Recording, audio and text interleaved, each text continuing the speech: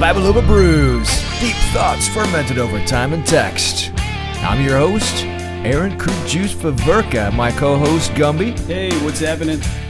George is running late, but he swears he's going to be here tonight. And we've got David LaGuardia. Thanks for having me. Dave. Our pleasure. How's it going, Dave? Good. Life is good. Yeah, excited to be back with Bible Over Brews.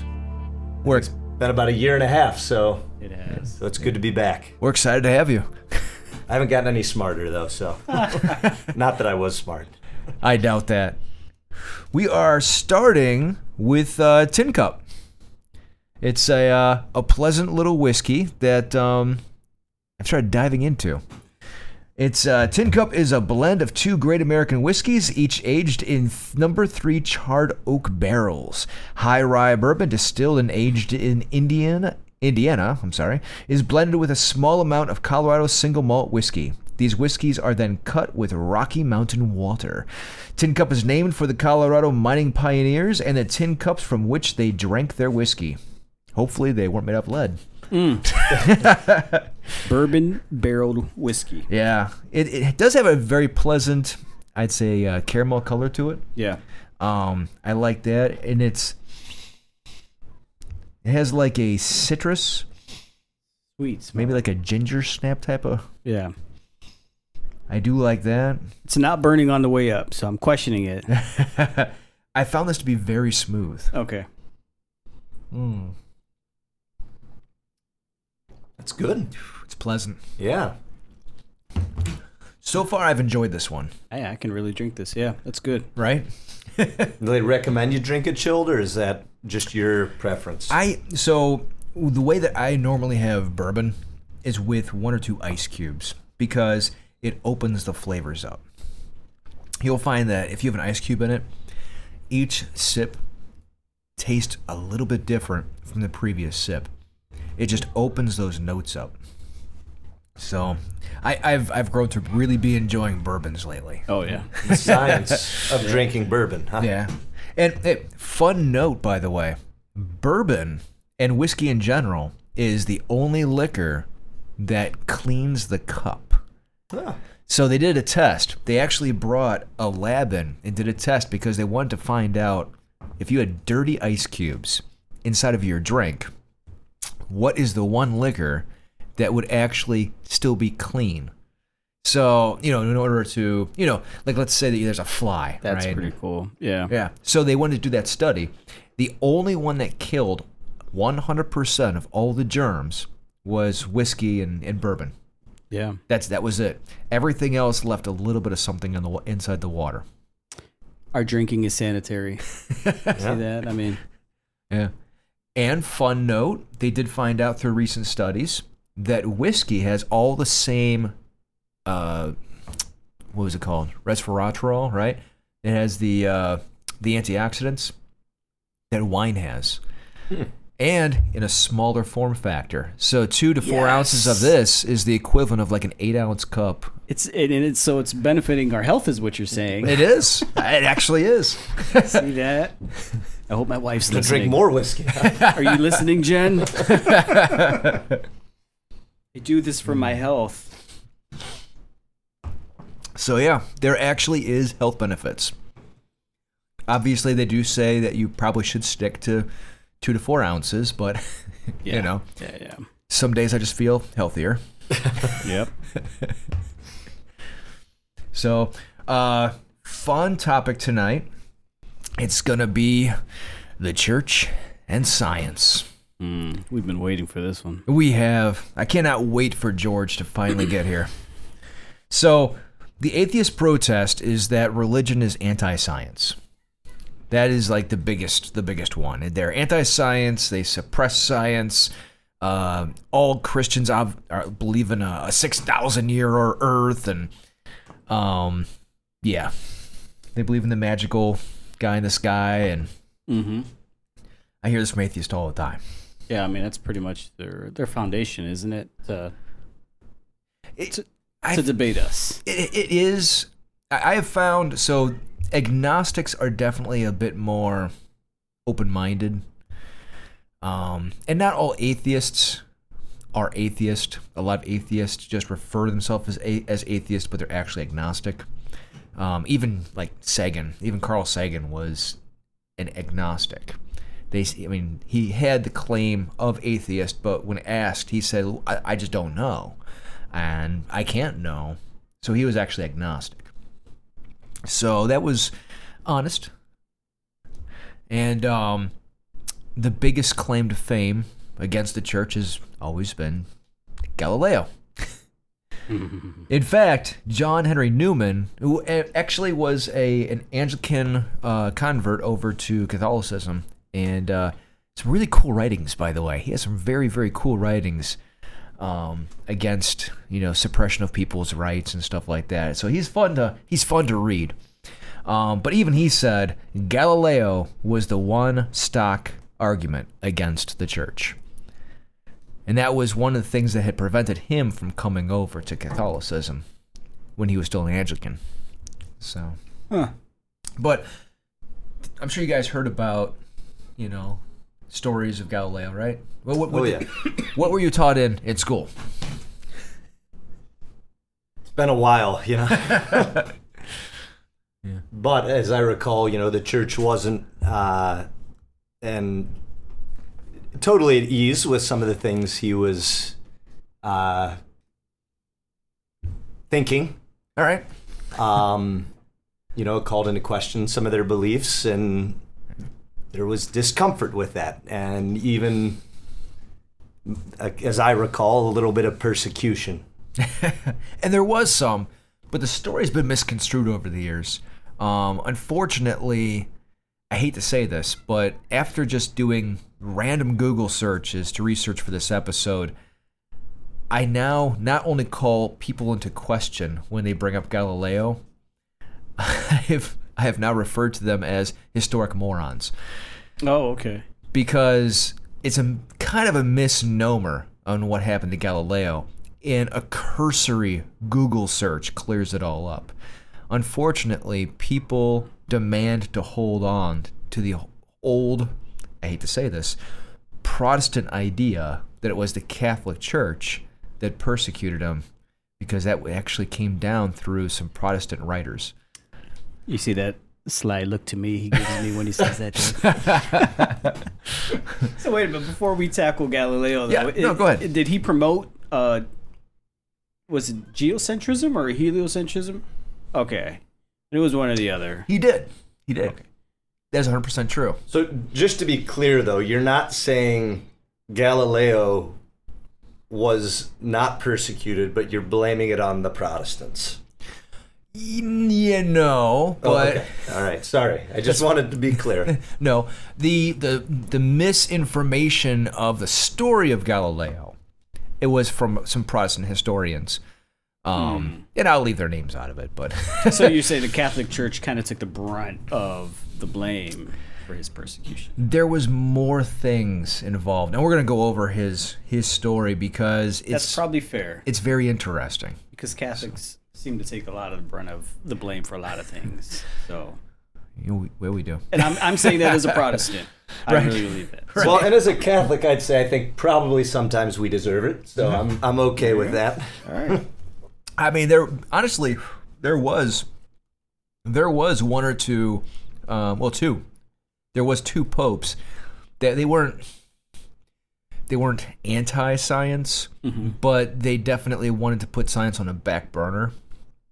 And not too long ago, what was it, in the 1700s, I think it was. But so sometimes it is rightfully deserved, and they didn't suppress science, but they didn't help move it forward. But very few popes have been like that. That's a good thing. So now, before we go any further, let's try out this BrewDog. Oh man, I was enjoying my bourbon whiskey. I better finish it really quick. Go ahead. While you do that, I'm going to talk about this. So BrewDog, and this is Elvis Juice. This is an IPA like no other. Elvis Juice puts grapefruit center stage, primed with tart pithy grapefruit peel for a citrus assault on the senses. This Zest Zenith delivers intense U.S. hop aromas.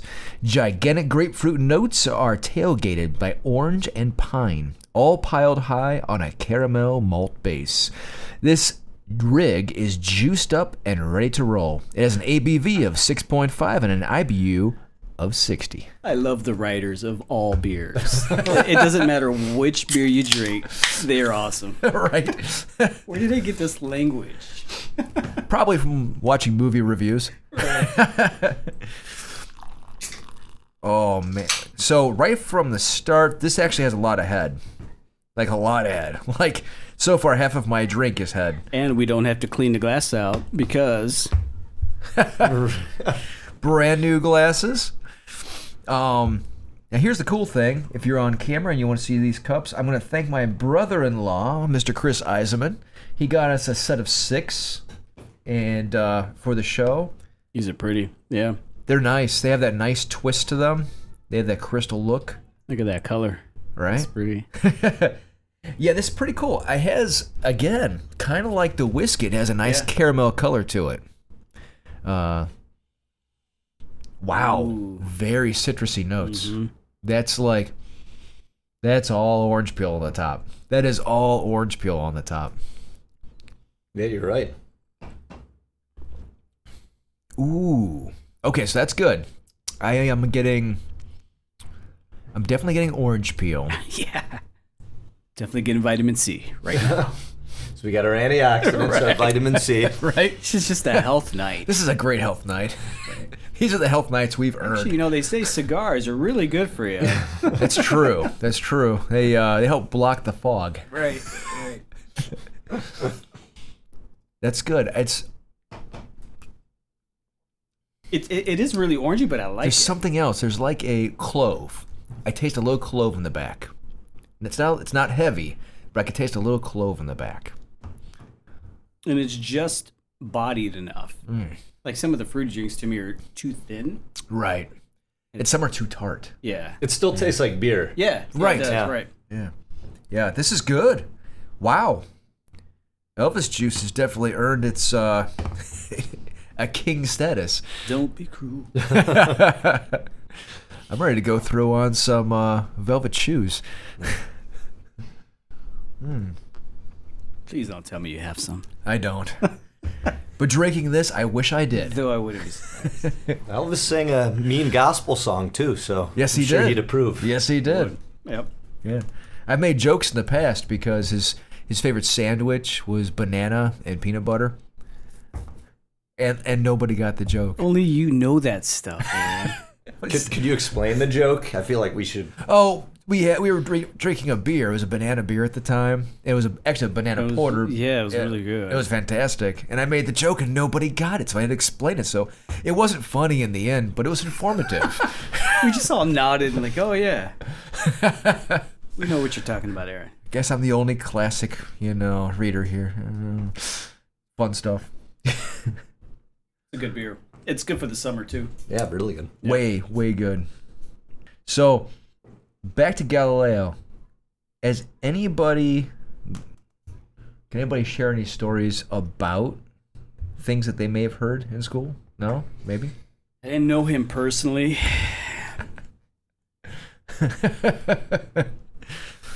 Well, here's the fun part. So if I think back to the only thing I really know about him, remembering, is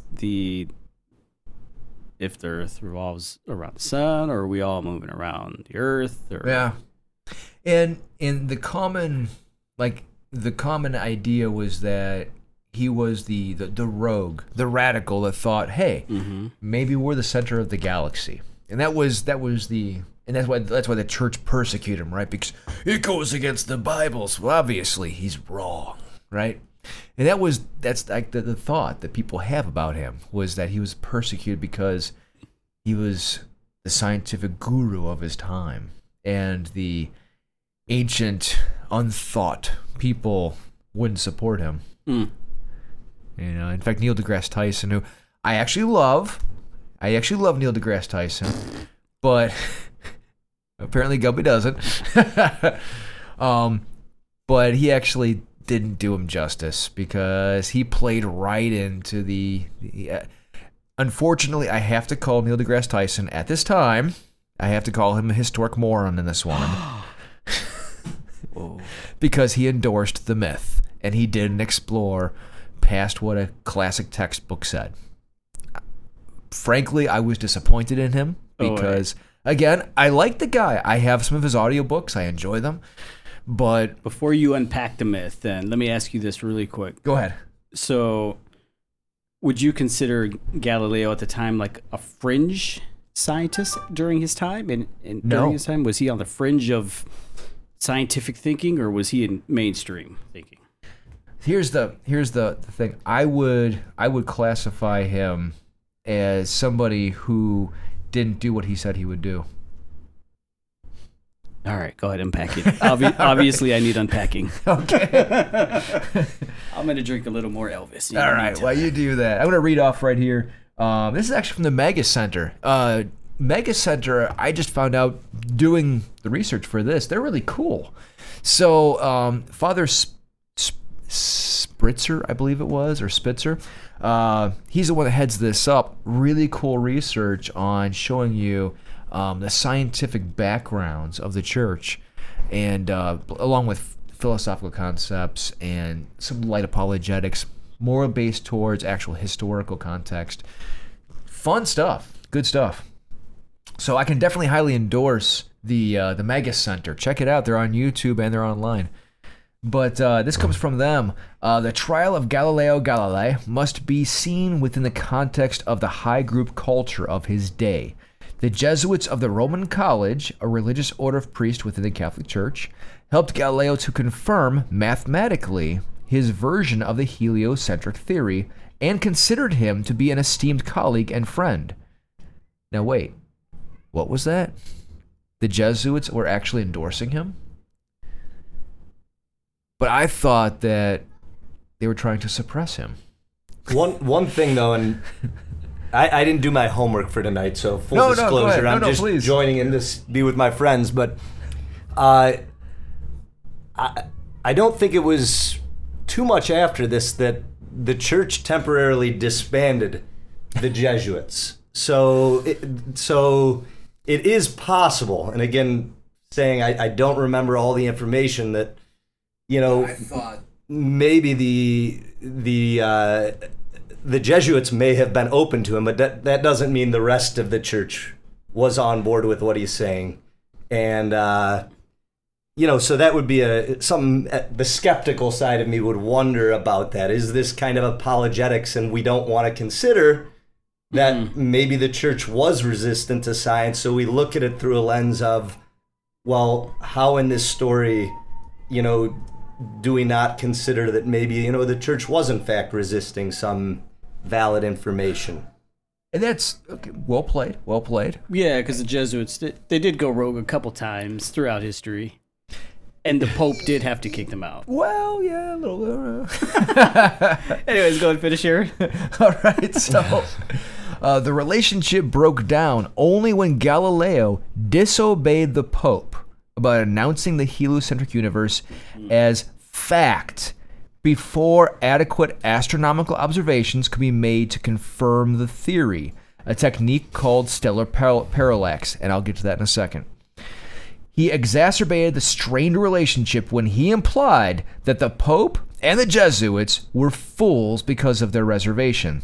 As with Bruno, Galileo's trial, which resulted in his exile, centered not on heliocentrism and scientific method, but on his premature proclamation of heliocentrism as fact, and the violation of his promise to the Pope not to publish it as fact until proven. So that's what it centered around. So they had issue over the way it was delivered. Yes. More than... Well, because instead of teaching it as theory, he taught it as fact. Gotcha. Now, mind you, he couldn't prove it as fact. Right. Now, so let me unpack a little bit of this because this is kind of interesting. So Galileo not only said that this was a fact, when he published his work, where he showed in his manual about this topic, where he showed the Pope, he showed him as the fool, and he showed him spouting idiocracies.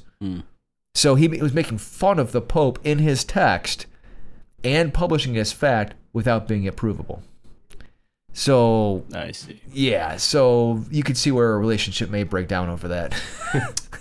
Well, I mean, I guess if I'm the Pope at the time and you have this other new competing, I don't know if dogma is the right word, but another ideology that's going against the strain of thought at the time, how it can be viewed as threatening. Yeah. And I'm not speaking for the Pope at the time. I'm just saying that, you know, if your thinking at the time was dominant, Right. and then all of a sudden this thinking comes along that hasn't been proven, quote unquote, whatever we're establishing or defining proven, I could see why there would be issue over that. Absolutely. But it gets more interesting. So, Dum, dum, dum. Cue music. so Galileo, he did lie to the Pope. It was Pope Pius VIII, and he would. There you go. So he did lie to him because he told the Pope that he would not publish it as fact. That's not cool. Right. Yeah. So here's that footnote. The stellar parallax technique is essential to confirming the Earth's movement around the sun. But astronomical observations of distant stars were not accurate enough to confirm the Earth's movement relative to the sun until over 200 years after Galileo, in 1839 by Frederick Bessel. The Pope and the Jesuits were justified in asking Galileo not to claim his theory as fact until his critical astronomical observation had been made. Unfortunately, he chose not to do so, and the controversy and breakdown of a long-standing collegial relationship began. So it should have been, he was justified. He was justified in doing what he did in putting him on trial and, you know, calling him a bad boy and giving him some punishments. But now here's the fun part. So the fun part is, and I didn't put this in my notes, the fun part is that it's often said that Galileo had to serve a bunch of time in prison away from everybody, and guess how long he was in prison? 1 day. He spent 1 day in prison. He was put in house arrest after that. However, he also had access to the gardens and everything else. Yeah. So it's not like he was on... like Bernie Madoff in prison, right? Right. Yeah. So now on top of that, not only did they give him the rights to walk around all the gardens, which, as you know, are huge for the area, right? Not only did they put him on house arrest, so he had access to his entire house, not only did they allow him to keep working on his findings, okay, they also gave him his own servant to cook him meals. So it's not like he was living a hard life. So it sounds political to me. So here's my question then. If Galileo was going to get the approval of the church, you know, stamp of approval, recognition, and he knew that it was just a process, why would he do that knowing that? Like, what was the point behind releasing it early? Ego. Okay. But, you know, there's a part of me that wonders if, additionally, part of what's playing out here, and I don't remember exactly when kind of science as a discipline, you know, the scientific method developed. It may have been even a little bit after Galileo, but kind of at the core of it is that Gumby, myself, you, we have access to truth. We do. And that is threatening to somewhat of an authoritative model where, you know, you want to have this sense, and in some ways in the politics of that time there was kind of a tension between, you know, the popes, the kings, there was about, you know, who really had the power. And in a sense, you know, kind of the additional thing is this move towards a more scientific view is where you start getting a move towards democracy. And, you know, the church was very uneasy with democracy. It was. Yeah. You know, so there's probably a lot of layers of things that are playing out, yeah. you know, in this.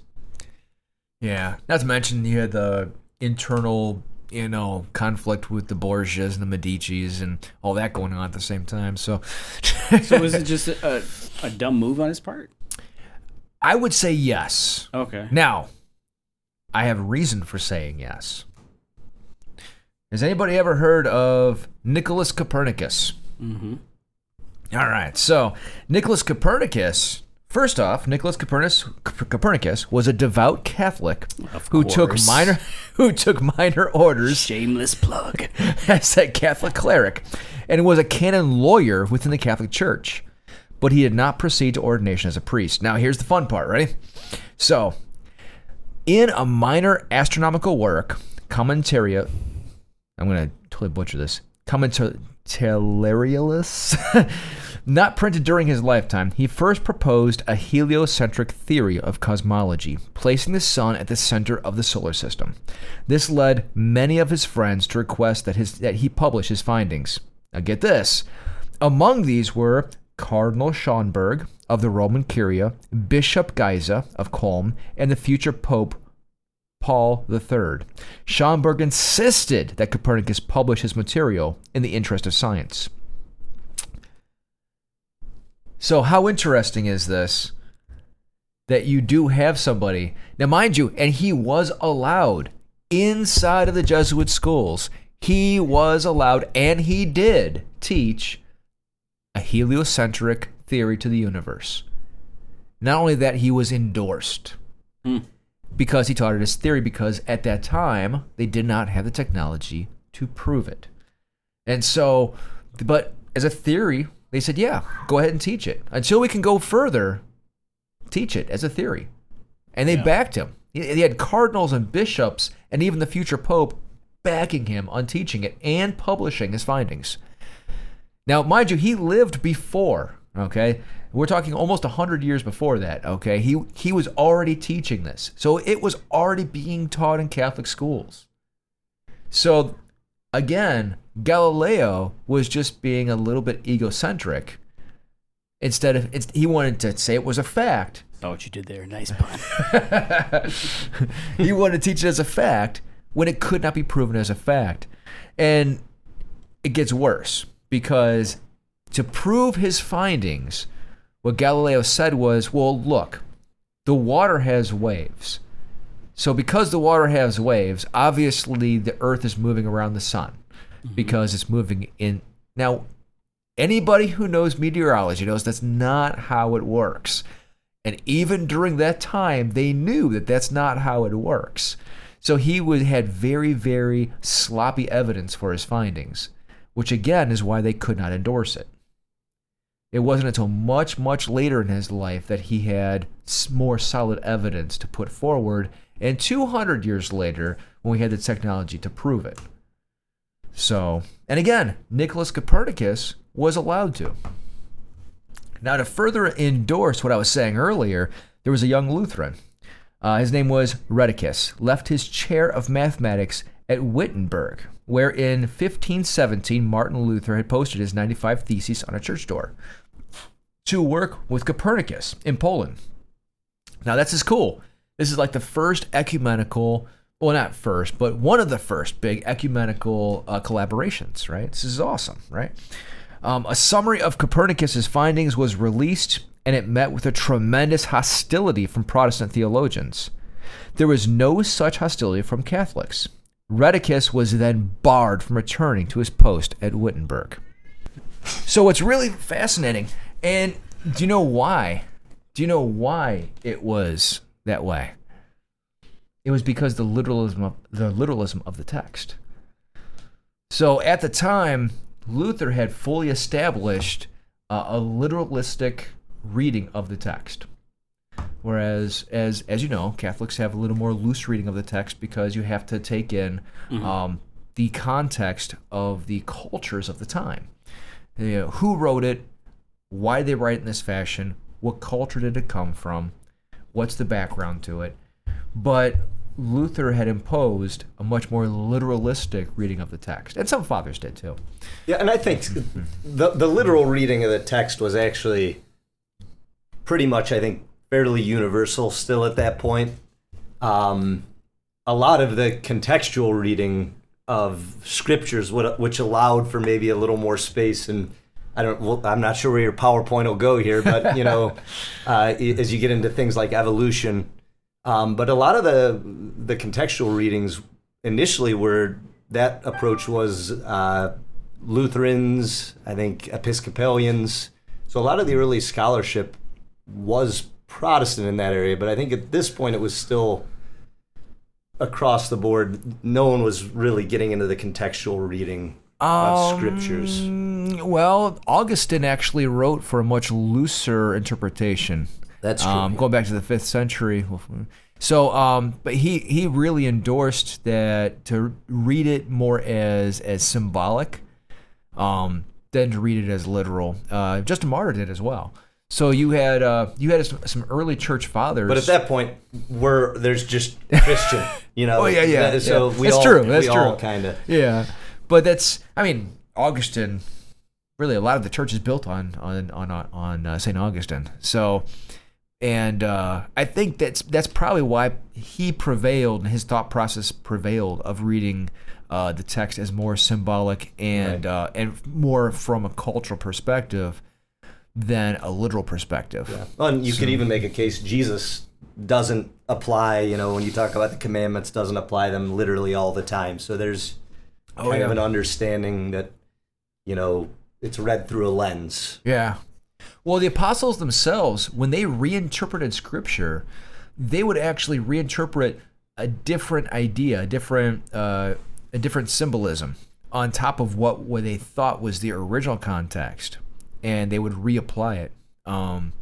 Even when you get down to the virgin birth, because if you go back to the original virgin birth storyline, it happened during the time of that king, and we'll build on this because I want to include this in a future prophecies episode. So I don't want to build it out right here, but that actually happened during the time of that king, and so it was reapplied because Semitic prophecy is not like what we think of prophecy. Semitic prophecy is redundant.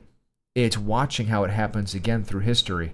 So the Semitic idea of prophecy is that it repeats itself at least 3 times, oftentimes more. Patterns. Yeah, patterns, exactly. So you're saying he was... so Wittenberg barred him, basically. Yes. You're saying because literalism of the Bible. So he was barred from teaching because he was working on something that, quote-unquote, went against Scripture.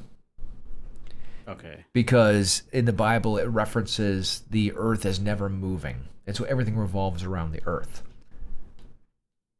And so he was then barred from returning to his post. Now, at this time, I'm sure Martin Luther was not in good standing with the Catholic Church, though, right? I don't know what you're talking about. So I could definitely see why he would be barred. I mean, all right. Yeah. Interesting, right? It is interesting. So, but again, Copernicus was endorsed by all the major leaders of the church to go ahead and teach the heliocentric universe as theory. But the only thing they asked is that he held off until, as far as saying it was fact, held off as saying it was fact. So, gotcha. Which, that's justifiable. But was there other things too involved in, like, as long as he disavowed any Lutheran teachings, or? There's never any of that mentioned. Okay. Yeah, there's never any of that mentioned. And, that I could find anyhow. Okay. So, Nicholas Copernicus was in very good standing with the Catholic Church, and again, he lived way before. Decades before Galileo, right. and he taught a heliocentric universe. So,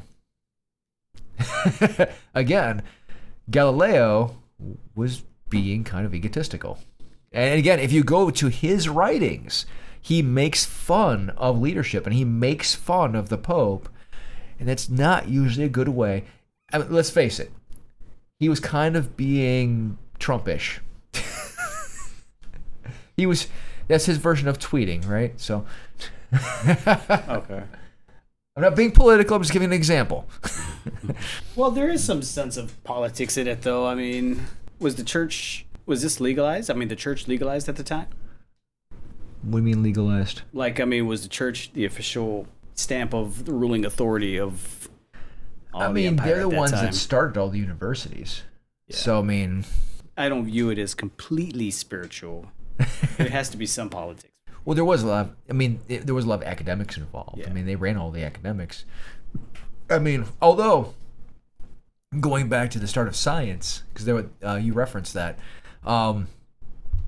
believe it or not, one of the first scientists was actually an Arabic man in the 900s AD. Huh.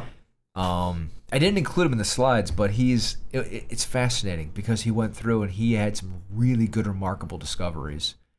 So I believe he came from the Damascus area, and the Damascus area was like the minefield for like in the was a hotbed. in the Middle East. Yeah. They were amazing. I mean, their discoveries were remarkable. Way before Europe, they discovered the circulation of blood in the body, and it was I want to say it was Ibn Mursim, I think it was, but it was amazing looking at his discoveries because mathematically and scientifically his findings were fantastic. Damascus, Syria. Yeah. The place we've ravaged. Wow. Sadly. Returning to the making fun of a pope, I would be curious about, just that time period. And, Yeah. and it's hard for us looking back 500 years versus 700 years. But, as I recall, you go and you look at some of the paintings, I think the Last Judgment painting, and I'm pretty sure there may be a couple popes in there, or is it in Purgatory and Dante's, so I don't know whether that was socially acceptable then, to if there was a pope or a bishop, who you weren't super, on board with, to, when you're drawing hell, to throw them in there and, Yeah. That might be a little taboo. Yeah. If you want your theory approved or your, whatever your thesis, and you want it to be mainstream, I mean, having the Pope on your side really helps you. It does, a little bit. Fair. Again, especially since they started the universities. Yeah. I mean, we're going to get that later because I actually went through and I cataloged to show people some of the universities that were started by the Catholic Church directly and other ones that were started by Christians later. So it's really cool. Once you start going through and you start realizing all the different people that were significant in starting these institutions, it's fantastic.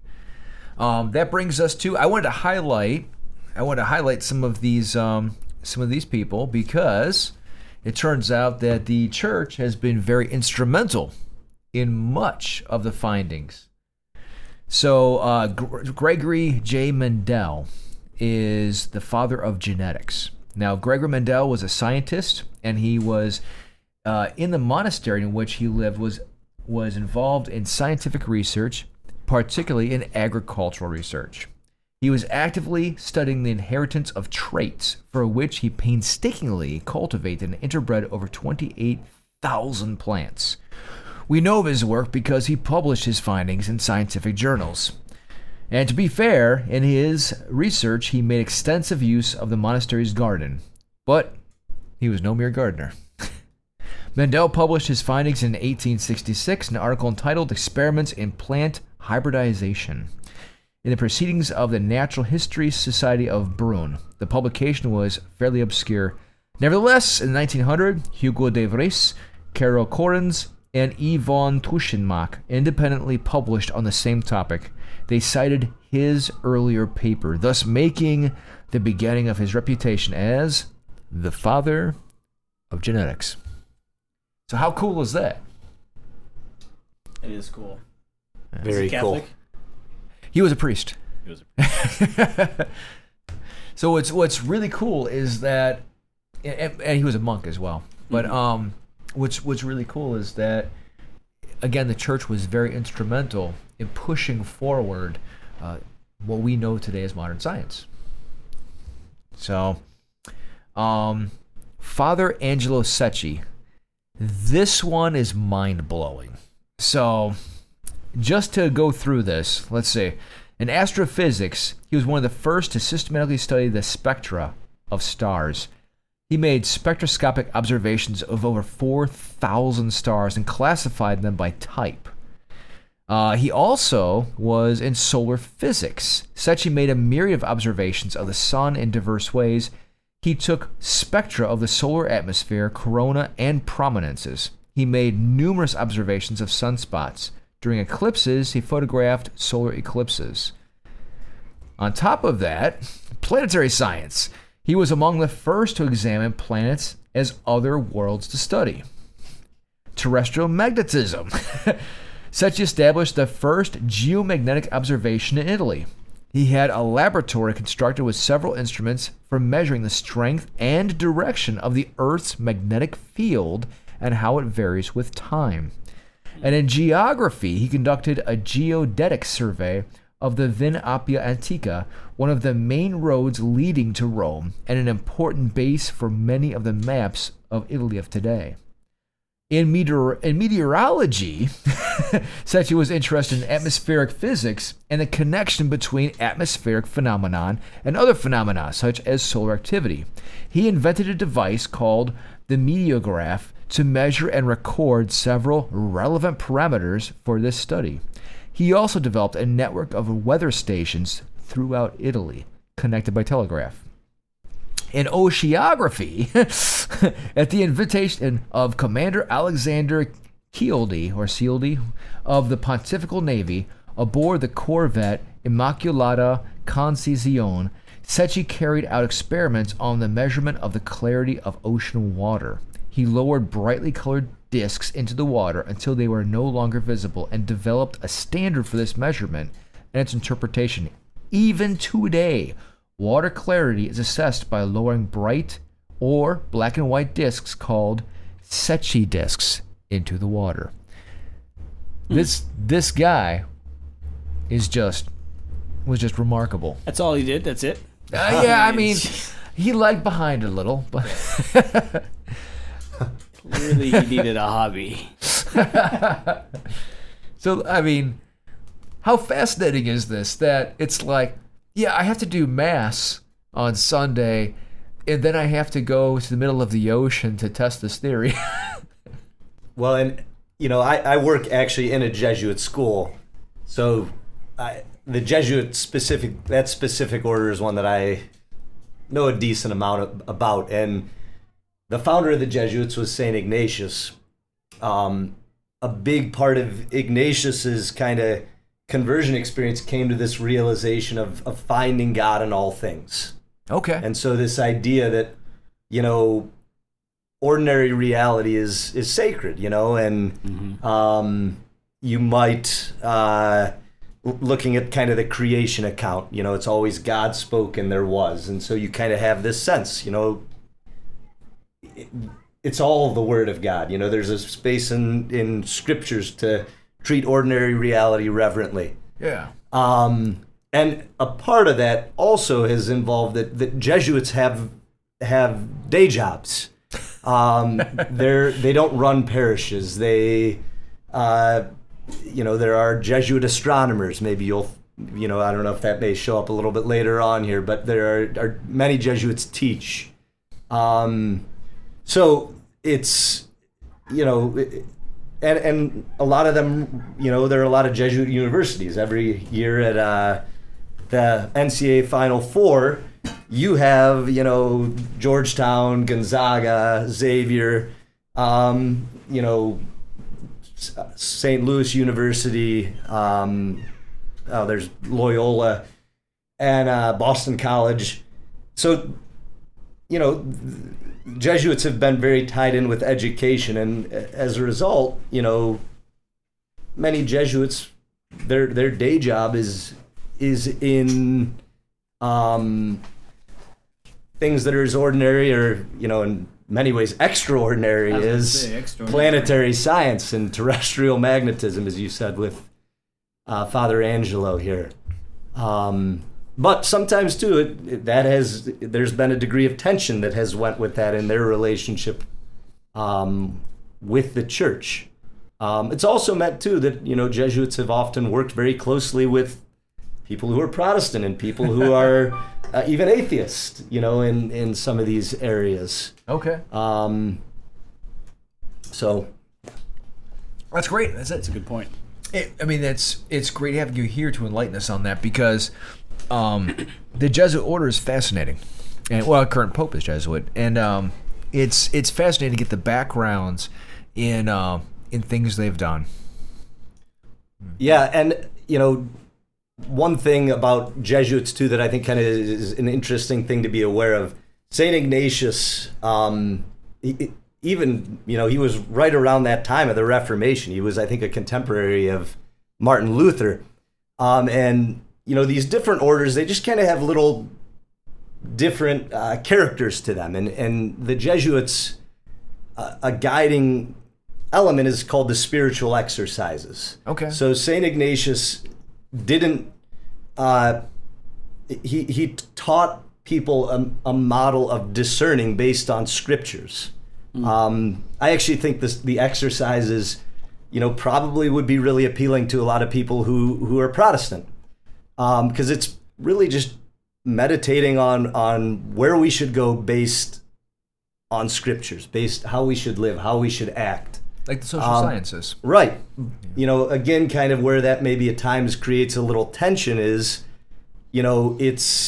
there's a level of freedom that kind of goes with that might lead people to sometimes question.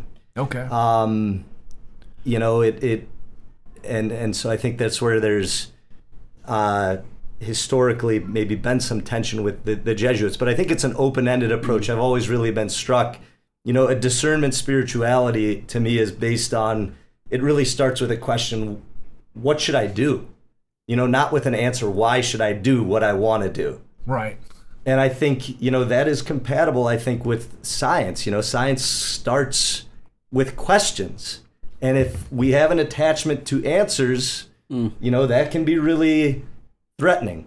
But I always like to say, with the Gospels, Jesus didn't say, blessed are the righteous.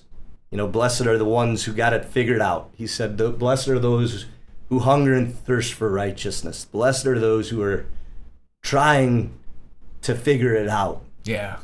And again, that's more of a humility model. It's more of a searching model. Yeah, that's a great point. Speaking from the Protestant side, I would say that self-reflection is scary. To put a mirror in front of you and just have to face that. Even the word meditation, you're almost talking with certain evangelical denominations. It's almost heresy to say the word, meditation. No. Things like that force you to look inward and really spiritually self-assess yourself. That's a scary thing. So, all right, so that's my point from the Protestant. So we are scared of that. But I got a question about this guy. Oh yeah, please. Saint. I wouldn't say one before this? saint, but I would say, yeah, father. Father. I'm sorry. This guy's done a lot of stuff. Oh yeah, He's done a lot of remarkable stuff. absolutely. He's made a lot of advances. Absolutely. Growing up in school, learning about science, I could tell you about Einstein. Why wouldn't I be able to tell you anything about this guy? Touche. Now, what's funny is I'm not saying that he's made greater, discoveries. I'm not even saying one is greater than the other or not. I'm saying it's significant. Yeah. I agree. I mean, tons. I know about the theory of relativity, So, just interesting to note. What's funny you say that, because that's going to lead us into our next father. Monsignor Georges Lemaitre, I hope I pronounced that correctly. He was actually the creator of the Big Bang Theory. But what's funny is, get this, guess who one of his contemporaries was? Hubble, right? Well, Hubble was within his time frame, but one of the people that he actually interacted with was Einstein. Which is why I posed that. Of course. So Lemaitre made several contributions in mathematics. He contributed to the theory of spinors for the use of physical calculations. He also was interested in numerical methods for solving complicated equations. He developed many mathematical methods to aid in the calculations of numerical solutions. One such technique was effectively the same as the fast Fourier transform, which came several decades later, even though they taught the method to the students, who in turn taught it to their heirs. He never published it. He also was an early proponent of the use of calculating machines to aid in finding numerical solutions to physical problems. As early as the 1930s, he made use of the different analyzers of Vannevar-Bush at MIT. At Leuven, he founded the Laboratory of Numerical Research, the first computer laboratory in Belgium. With his nephew Gilbert, he developed a computer language called AutoCode. Lemaitre also contributed to the three-body problem in physics by finding a coordinator shift that simplified the calculations. So here we are. And by the way, I didn't include the picture, but there's pictures of him with Einstein. Yes, I knew I've heard this guy's name before, though. Yeah. Wasn't there some kind of controversy out there that Einstein plagiarized some of his work? I've heard that. I know that there's books out there of Einstein plagiarizing some stuff. I think with him the issue is more that he didn't really get credit for the Big Bang Theory. He doesn't tend to get mentioned. I agree. Issue of It was later. You're correct. But Lemaitre actually is the one that created it. It's funny because one of the books I read, again I didn't include this in the slides, but one of the books I read said that the reason why he created the Big Bang Theory is because somebody challenged him. They said, well, the universe is a constant. It's always been. And he said, well, no, it had a start. And so they challenged him, and they said, well, if it had a start, how do you show that? So then he went about to try to find out if the Earth could show that it had a start. And that's when he found out the Big Bang Theory. Is this still a theory? I mean, come on, there's a whole TV show about it. Which sadly just came to an end. I cried. Well, and I think even gravity is still, I mean, we can observe it, but theory is a little more of a substantial statement for in it, like a scientific principle than, when we use it, Yeah, it's funny you bring that up because, and I don't know if you've delved into this further in the school or not, but there's actually two thoughts of gravity, and I didn't know that. And these are both scientifically founded, but one thought is that gravity is the body pulling you towards it, right? That each body has its own gravity, right? And that is a legitimate, as we understand it, that's how it works. But, and this also has a lot of peer-reviewed papers on it, the other theory of gravity is that the universe, space itself, pushes you. And so you're being pushed by space itself, and that's what creates the gravity. And Einstein actually had to try to figure out which one it was. That's what made it so interesting. Of course, he could figure it out. Believe it or not, I'm comfortable with the theory of gravity. To this day, no one really knows. Yeah. It's really, yeah. And I think at its best, I think one of the areas where science and, is really compatible with religion is that it does lead us to mystery. Yeah. That it kind of blows our mind a little bit. Yeah. And, I think that can be sometimes threatening, in as much as religion sometimes gives us a sense we have it figured out. And I'm not sure, again, that that's what Jesus was trying to do. The parables are described as, as opposed to myths. Myths are stories that explain, why the status quo is as it is. I tell my students, to explain a myth, there was a mountain, and upon the top of the mountain was a babe, and, in a cradle, and a light shone between the clouds, and the Lord spake, saying, Mr. LaGuardia, you shall teach my people. And it's, that story explains to them why they should listen to me. But parables actually undermine our assumptions. I mean, the older brother in the prodigal son is an entirely understandable person. He's done everything right.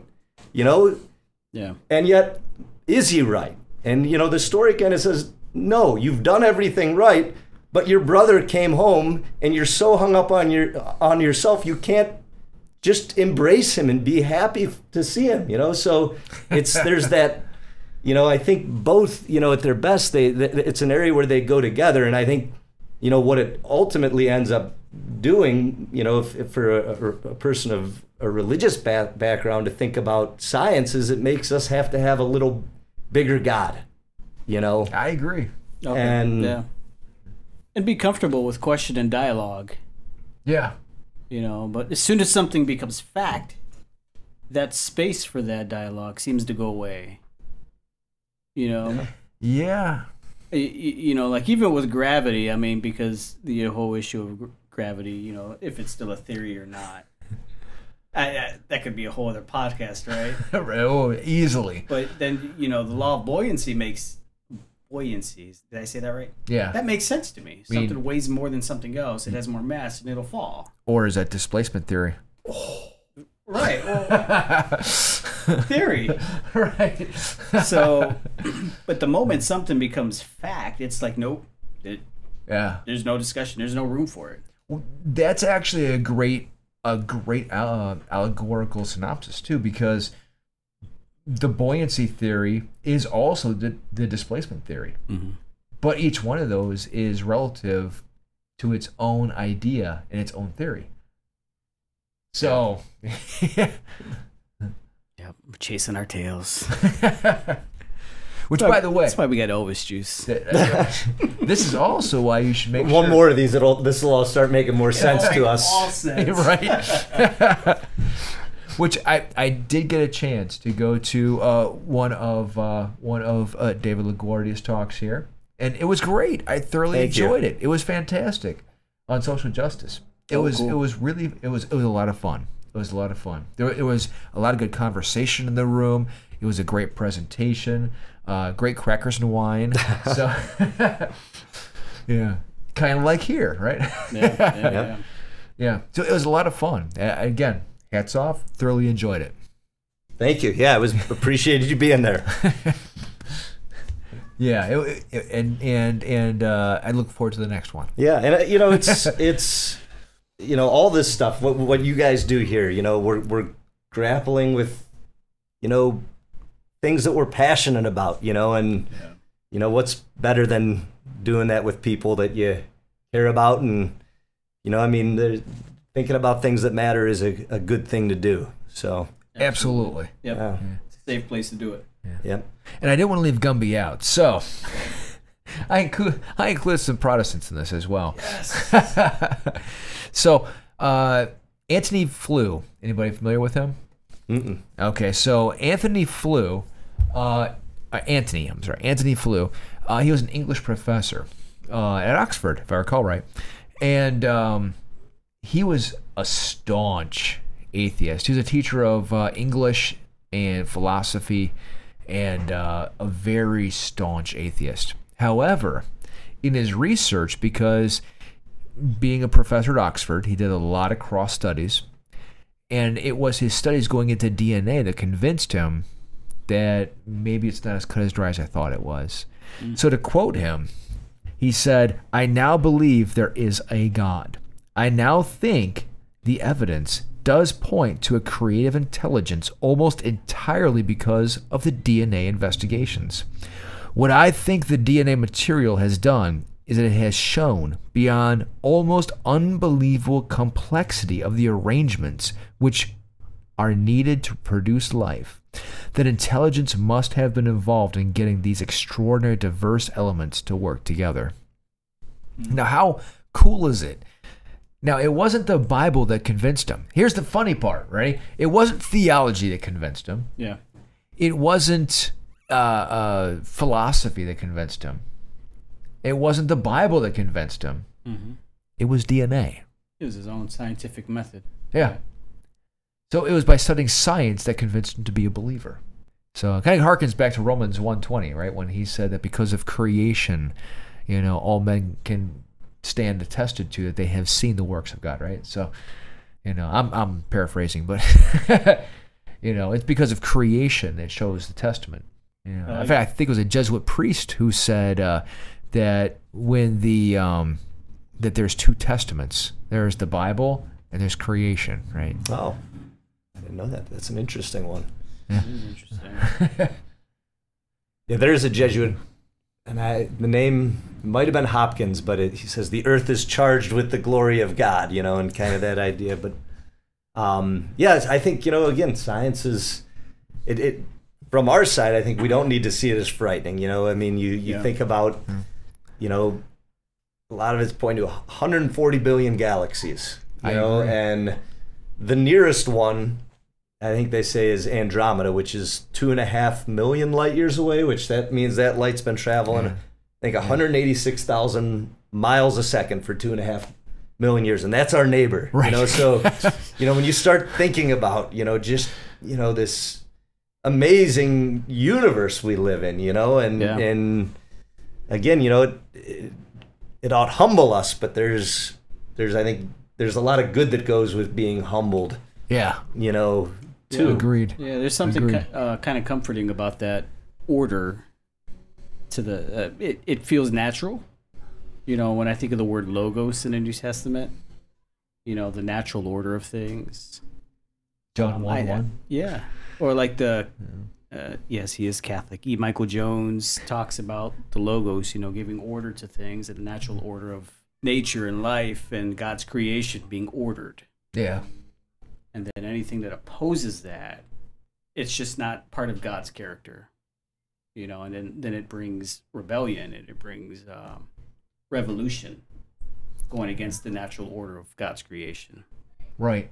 But that's an interesting thing. That gets into the idea of natural law. And, part of the interesting element of that is our understanding of nature is it's changing, even in some of that natural law was, in the scriptures as well. The kosher law, right. You don't eat shellfish because there's something unnatural about these crabs that walk on the bottom of the seafloor. But we totally did. So our understanding of nature is not static; it's dynamic. Yeah. And right. It can change. Not a finished product. Yeah. Yeah. Yep. Yeah. I mean, I think I was just trying to tell people, if you eat something that's eating what you're excreting, it's probably not a good idea. Yeah. Yeah. But some would argue it's delicious too, especially with butter. Melted butter, yeah. That's good. Again, another Protestant for Gumby. In fact, Sweet. an evangelical. Not that I'm keeping score. Number 2. Francis Collins. Now, Francis Collins fascinates me. And even before going Catholic, he was one of the people I truly loved. All right. He was the person that mapped the human genome. Now, you don't get much more scientific than the guy who mapped the human genome. How bored was he? Right? Wow. So here's a quote from him. He said, "Where did that come from? I reject the idea that that is an evolutionary consequence, because that moral law sometimes tells us that the right thing to do is very self-destructive. If I'm walking down the riverbank and a man is drowning, even if I don't know how to swim very well, I feel this urge that the right thing to do is to try to save that person. Evolution would tell me exactly the opposite. Preserve your DNA.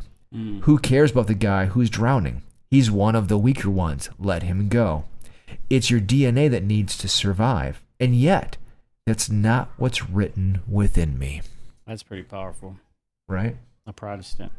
A Protestant. But it's true. I mean, Yeah. that's the whole wrestling of humanity.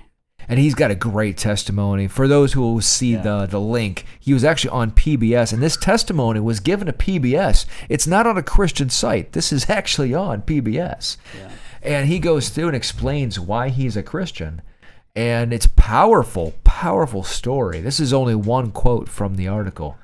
And it's a fantastic way to go through and find out how a scientific mind, one of the best, most studied scientific minds of our time, actually came to Christ, not because, again, not because of the Bible, but because of what transpires philosophically within a person. Yeah. If what he said, if that comment is true and has truth to it, then I would say that evolution, we have let evolution evolve in some very unnatural ways today. Because I would believe that some people would walk past a person who needs help, not even because that they feel like their life is in danger, but because they can't take their eyes off their phone, or they can't pop their head up, or they have somewhere to be because they're busy, or they need to be here, or they need to be there. Their life's just more important to help someone like that. Right. And You know? did you or any later on are we going to talk about Teilhard de Chardin? You know what? I didn't include them, so go ahead. But this speaks to what you were getting at, Gumby. His actual name, Pierre Teilhard de Chardin, a Jesuit priest, a paleontologist. So he was involved in digging up fossils, and one of the ones was called the Peking Man, which was a 400,000-year-old hominid. I've read about that. And so he believed in evolution. Of course. And at that point, the church was uneasy with it. And I think, Aaron, one of the interesting things and important things I think a lot of your notes get at is Christianity has a positive history with science. Absolutely. But it's checkered too. It's as all things are. There are a lot of moments where the Christianity resisted things that were scientific. So Teilhard got into pretty big trouble. He wasn't allowed to publish. He wasn't really allowed to develop his thoughts because at that point the church says you can't believe in evolution. It would call into question things. And again, Gumby, earlier you were talking about your background as a Protestant, and I think one positive thing I would say kind of in the Protestant tradition is that spirit of questioning, and that space to question. Mm-hmm. But at that point in the church, there was kind of an uneasiness with it. Yeah. One might say it evolved, over time. Okay. Anyways, Yeah. to speak to what you were getting at, before he was kind of not able to really develop it further, he felt evolution didn't have to be inconsistent with or incompatible, I should say, with Christianity. And the way he came to see it was, and this is probably an oversimplification, but Jesus points the direction we need to go as a species. So many traditions have this. There's a Native American story about the two wolves, where, the Native American grandparent says, and all of us, there's these two wolves fighting for supremacy. One is kind and loving and gentle, and one is angry and fearful and mean. Mm-hmm. And the grandchild says, well, which one's going to win? And the grandparent says, well, whichever one, you feed. And I think in a sense, that point of the Protestant scientist you brought up, you changed to the slide, so I don't remember what his name was. But, that we do have, altruism in our nature. And there's a lot of interesting research that shows that, there's historically been some value. We didn't thrive because we have sharper teeth. Right. Yeah. But because we have this capacity to connect with each other, to feel each other's pain. But we also have this side of us that is, selfish. That's, as you've used several times, Aaron, egotistical, that we're kind of the center of the universe. And for Teilhard, that's really the gospel challenge is, like to become, I think Paul kind of has this idea, like alter Christ, loving.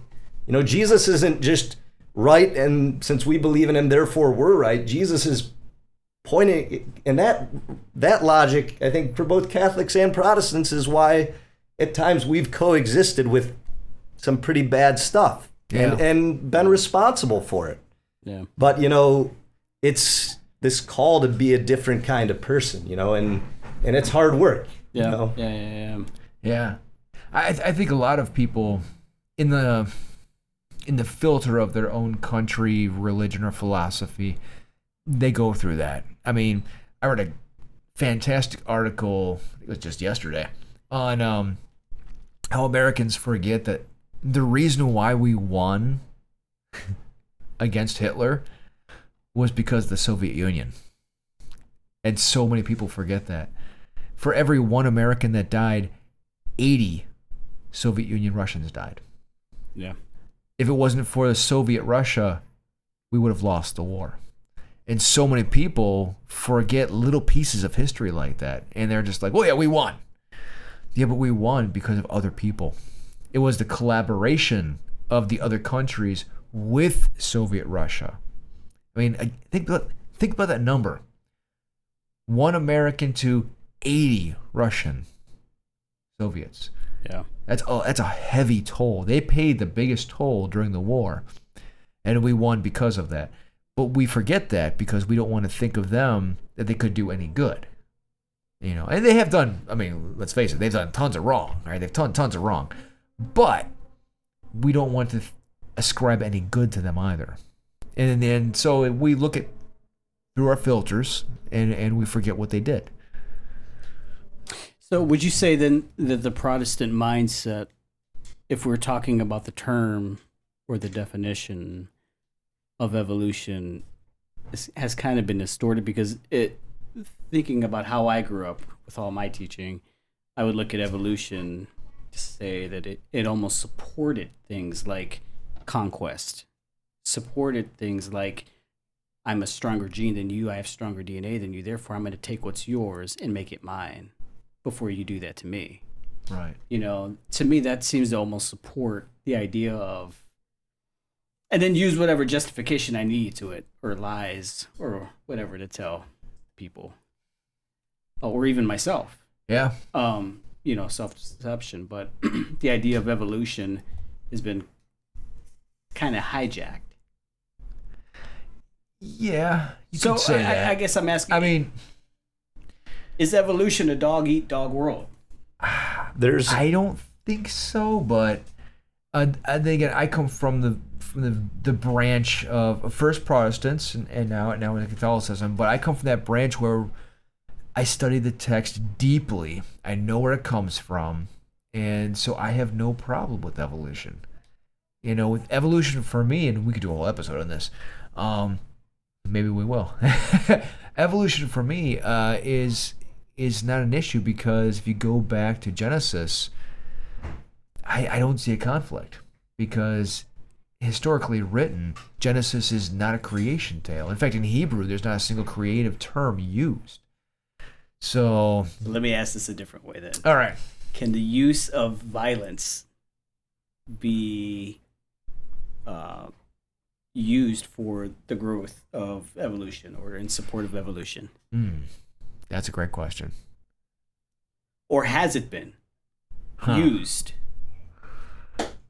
Well, and I mean, that's where you get at times historically, you look at the late 19th century, they had kind of that idea of social Darwinism where it was, we own the coal mine, and it's survival of the fittest. And therefore, and almost as an excuse for no morality, but I would wonder whether that's an example of people using evolution for their interests, just as sometimes people use religion for their interests, And one other point that kind of goes back to the initial way you said it. There's one scientist, E.O. Wilson, and I don't know his religious background, but he developed a theory that evolution in humanity has worked on two levels. And he said, it seems that groups of humans that were more altruistic thrived. Okay. So those groups did better. Now, within those groups, the ones who were maybe a little more selfish benefited. Okay. But so people maybe are tempted to say, listen, I've looked out for number one and it worked for me. Yeah. So everybody should look out for number one. Yeah. But, his theory, I think the value of it, it kind of common sense makes sense. If you have 8 billion people looking out for number one, it doesn't, maybe it worked for you, but maybe it worked for you because a lot of other people were following laws and respecting their neighbor and treating the people the way they wanted to be treated. So yeah, I think, there's probably in likelihood there's a lot more to nature, I mean, you even see altruism in some animal species, where do. they found like dogs that have raised other animals. Yeah. I mean, it's so... So you're saying it's not always the strong that survives. Join us for the rest of the conversation in part 2.